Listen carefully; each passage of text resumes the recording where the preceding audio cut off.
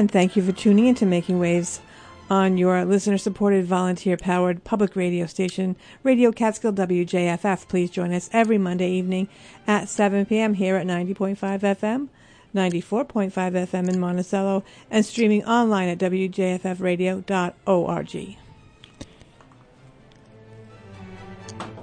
And this is WJFF Jeffersonville and W233AH Monticello. There's snow this evening. Snow may be heavy at times after midnight. Snow accumulation of 2 to 4 inches. Lows in the mid-20s. Chance of snow near 100%. And tomorrow, snow, sleet, and a chance of freezing rain in the morning. Then freezing rain, snow, and sleet likely in the afternoon. Total snow accumulation of 4 to 6 inches. Coming up next, Trailer Talk. Stay tuned.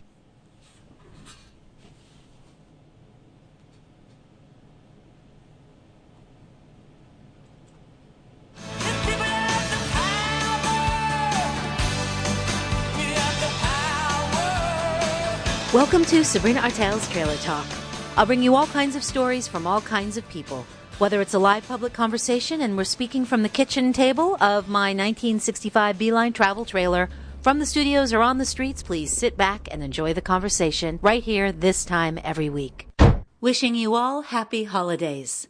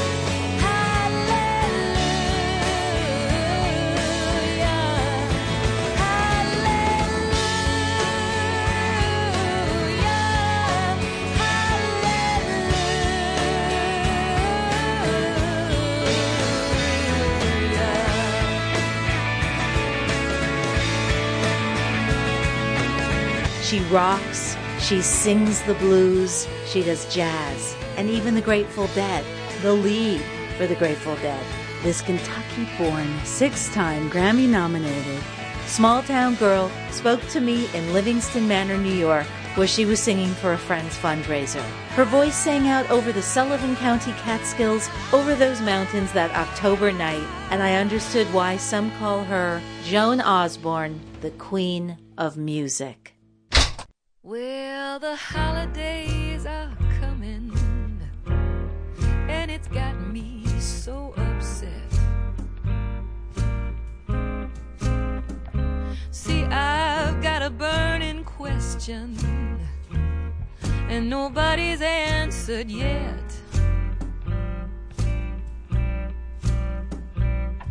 Good girls get toys for Christmas, but Santa, what do bad girls get?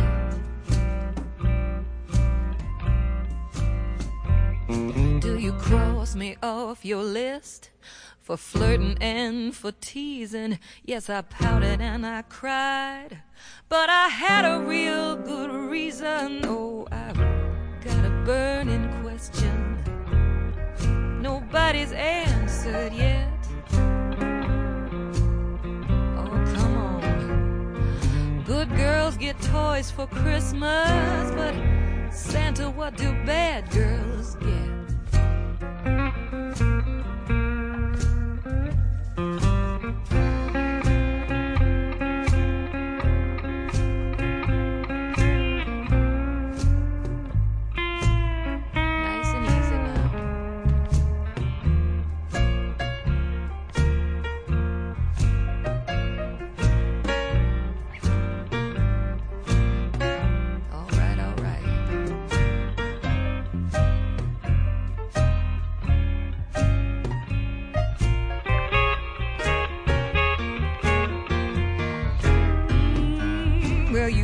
Your calculator, you're counting up my sins, but Santa, please consider how much worse I could have been. Oh, it's got a burning question.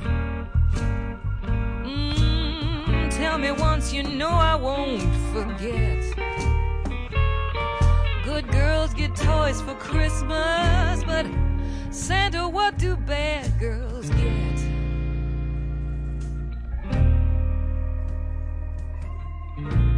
What do bad girls get?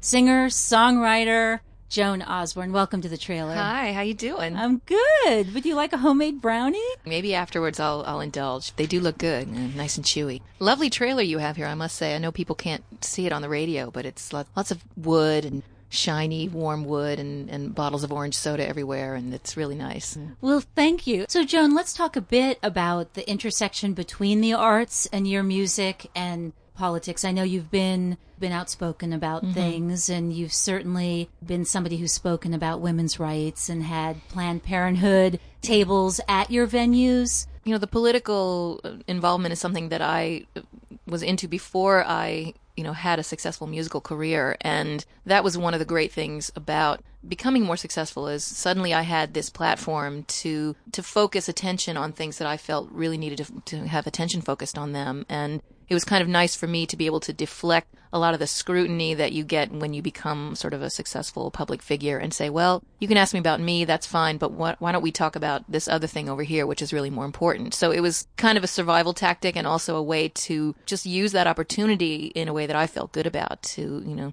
let people know that, I was passionate about certain things, and to bring that up and to have that be part of the discussion whenever we talk about, me and my music. As far as you and your music, your voice is astounding, whether you're doing I don't even like to use the word cover because you do so much more. And you've even spoken about that with your work, about doing a song that's already been a successful song and exploring it.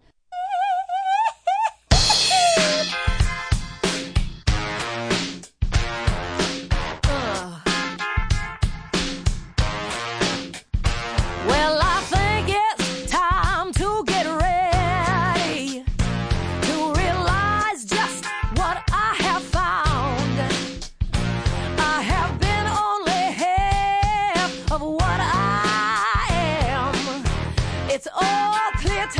me now. My heart is on fire. My soul's like a wheel that's turning. My love is alive. My love is alive. Yeah, yeah, yeah. Woo!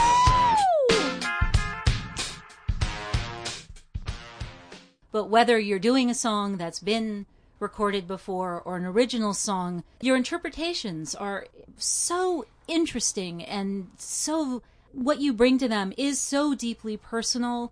And are you continuing to explore this kind of blues meets pop meets rock? Because, you know, if I think of what you do with music, it's this merging of starting with blues. Am I... Oh, you're on exactly target? right. Well, when I started singing in public, it was in blues clubs in New York City. It was kind of an accident that I even, started doing this at all. I was in New York City studying filmmaking and at college, and just happened upon this place that had an open mic night, and happened to be with somebody who dared me to go up and sing, and so I did, and that was kind of my entree into this world of blues clubs and blues bands and places that would have open mic nights once a week. And I kind of caught, the bug from doing it once and kept coming back again and again, and really just ended up kind of putting my schoolwork very much secondary, and, So spending all my money goes on film blues school. records, and spending all my time really kind of studying this kind of music. And I don't mean studying in an academic way, but just listening to as many records as I could, and finding out about different singers, and finding out about different guitar players. And if there was somebody that I heard on a record, I would find out who else were the musicians playing with them, and I would go and seek out their records as well, and really just kind of delving into it as much as I could. And Joan, why did you begin with the blues when you started singing in these clubs in New York City? Well, there's something about that music that is incredibly emotionally expressive. I mean, that's really one of its defining characteristics, I think, is this power of expression. Whether you're expressing longing or sorrow or joy, it's this pure emotion.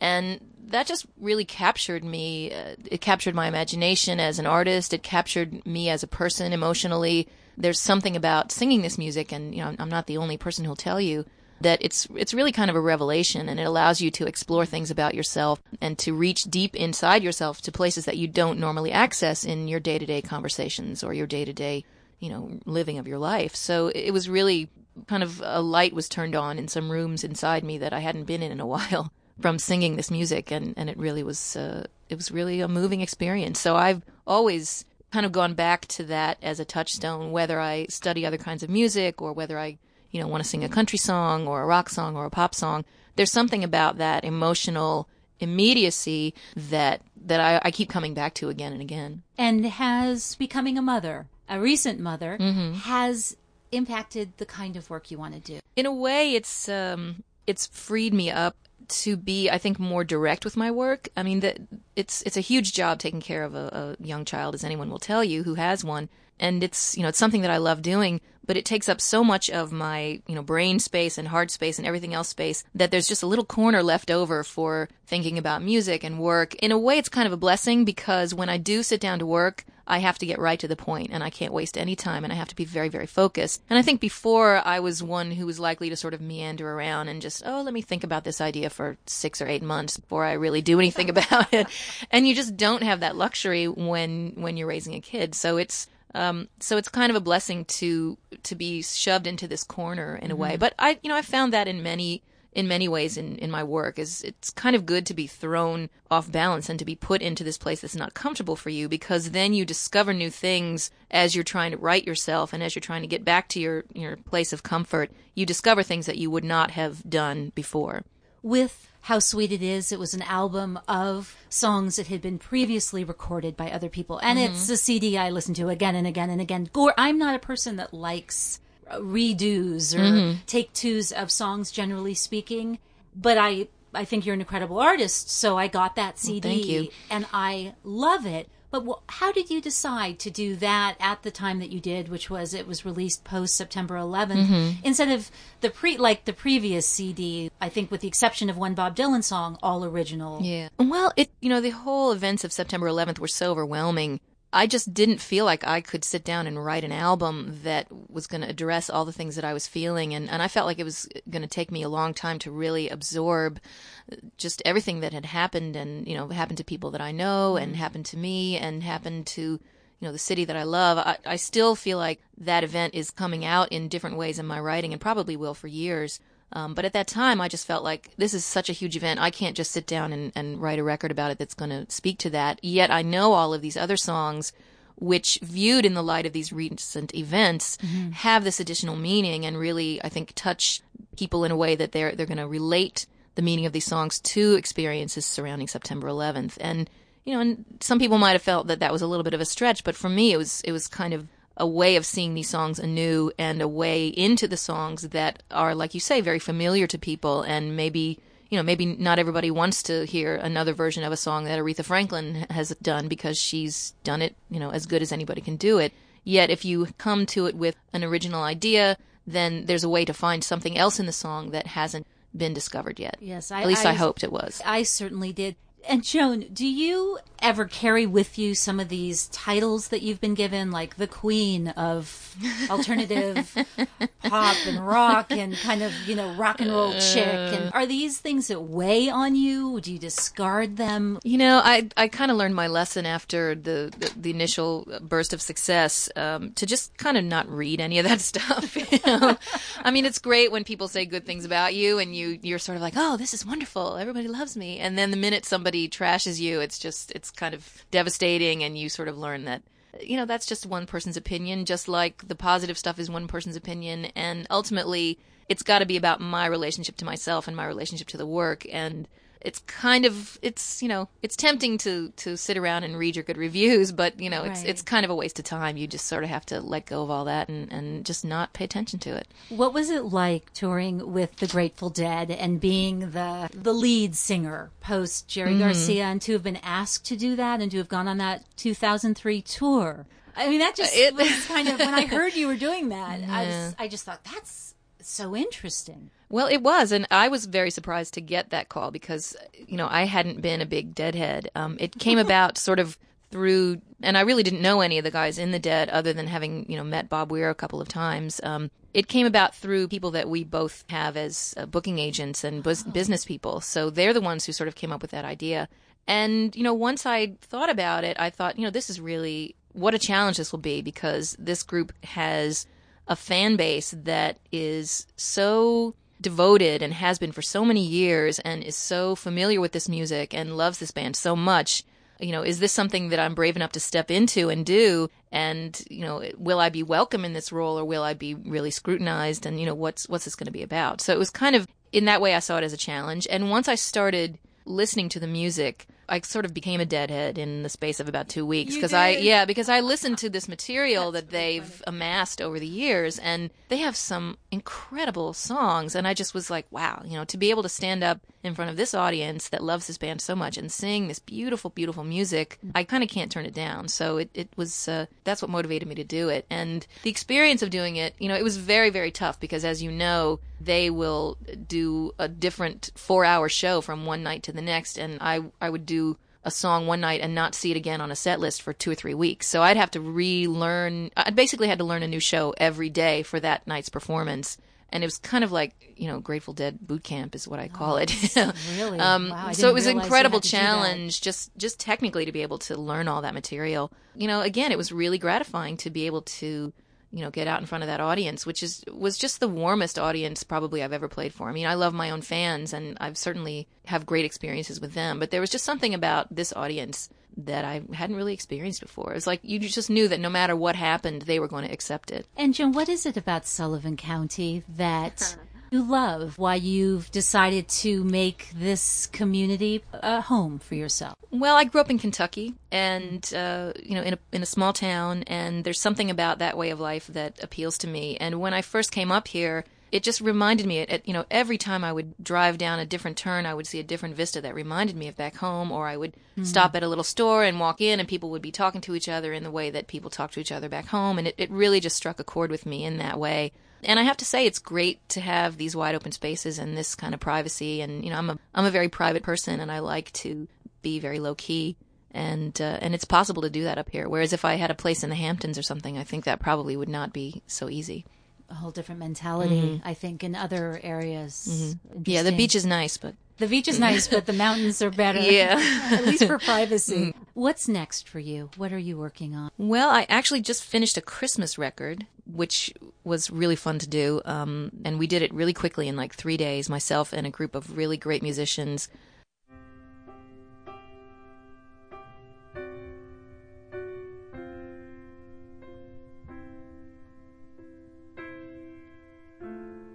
Silent night, holy night, all is calm, all is bright, round yon virgin mother and child, holy infant so tender.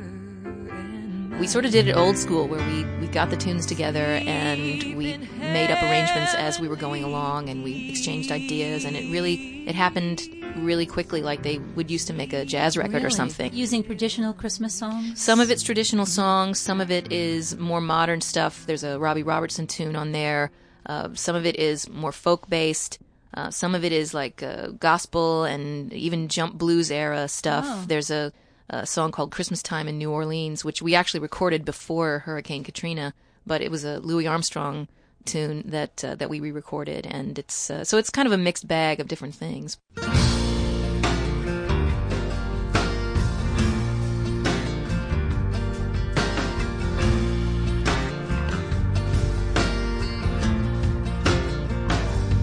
down to the manger, see the little stranger,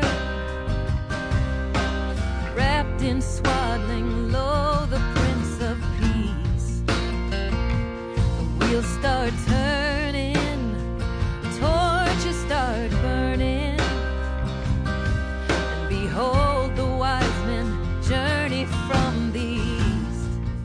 It was really fun to do. And how did you decide to do a Christmas album? Well, again, this was, people in the music business kind of get this bad rap, but this was something that a business person brought to me and said, hey, would you do this? We'd really like you to do it. And I was like, sure, this sounds like fun. So it came through those channels. I also have finished another record of original material, which I did with the same team of people that I did the Relish album with. That's done. What was it like to study with Nusrat Fateh Ali Khan, the Qawwali music? When I saw that you had studied with him just before his death, I'm so curious about that. I adore his devotional Sufi music. Yeah.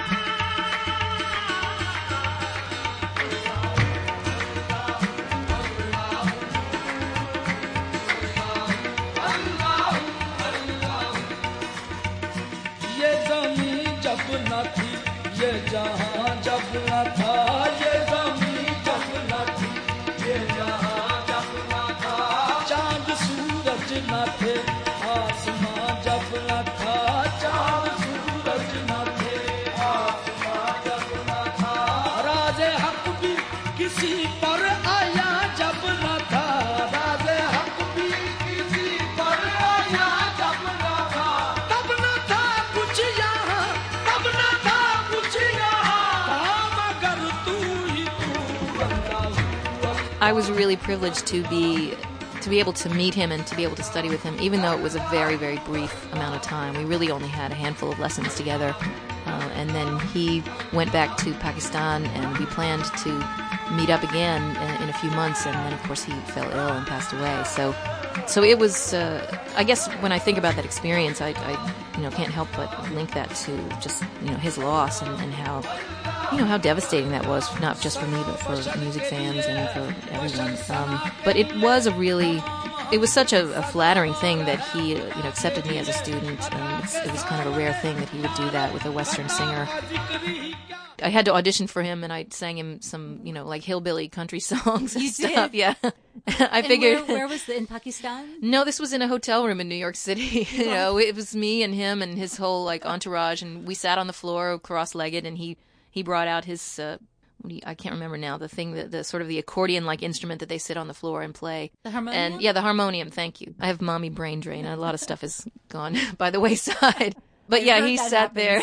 He sat there with the harmonium and asked me to sing some things for him, and I just sort of sang what came off the top of my head, and then he sort of looked around at his people and looked at me again and said, "Oh, yes, we can teach you."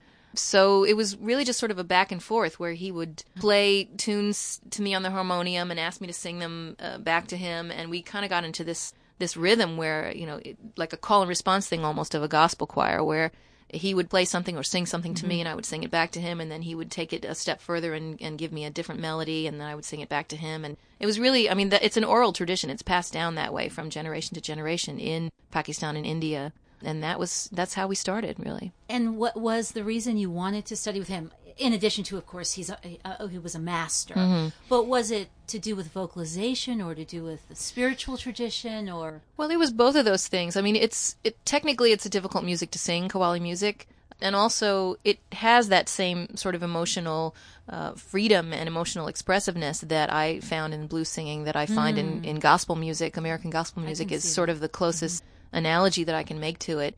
And I just, I wanted to keep challenging myself and learn something more. And as you said, he was a great master. And the first time I heard his music, I just was bowled over by it. It was so moving, and he was just so great. If people want to find out more about him, he did make some great records with Peter Gabriel's label towards the end of his life. But if you can find, if you go to the, Indian section of New York City or any town that you're in, and find sort of the more local stores, if you find earlier work of his and even DVDs and stuff, it's just incredible. They called him the Lion, and that's really what he was like. Yes, and it is music that's about transformation and about otherness as well. These sorts of music really as a vehicle for reaching something. Exactly, reaching above yourself, reaching to God is what, that's the specific purpose of that music, is to bring the players and the listeners closer to God and to, have that communion with the spiritual, which, that's,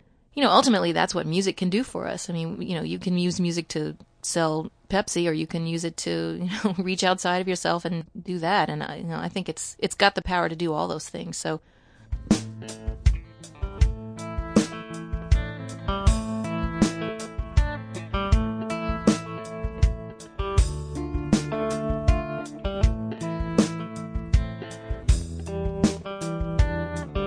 That's why it's endlessly fascinating to me.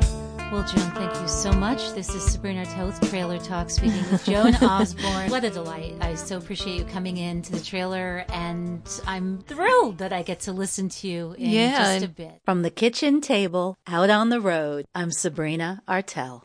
Thanks for joining me for Sabrina Artel's Trailer Talk. The music for the show, Patti Smith, People Have the Power. Joan Osborne, Little Wild One. Hallelujah in the City, and the title track, Little Wild One.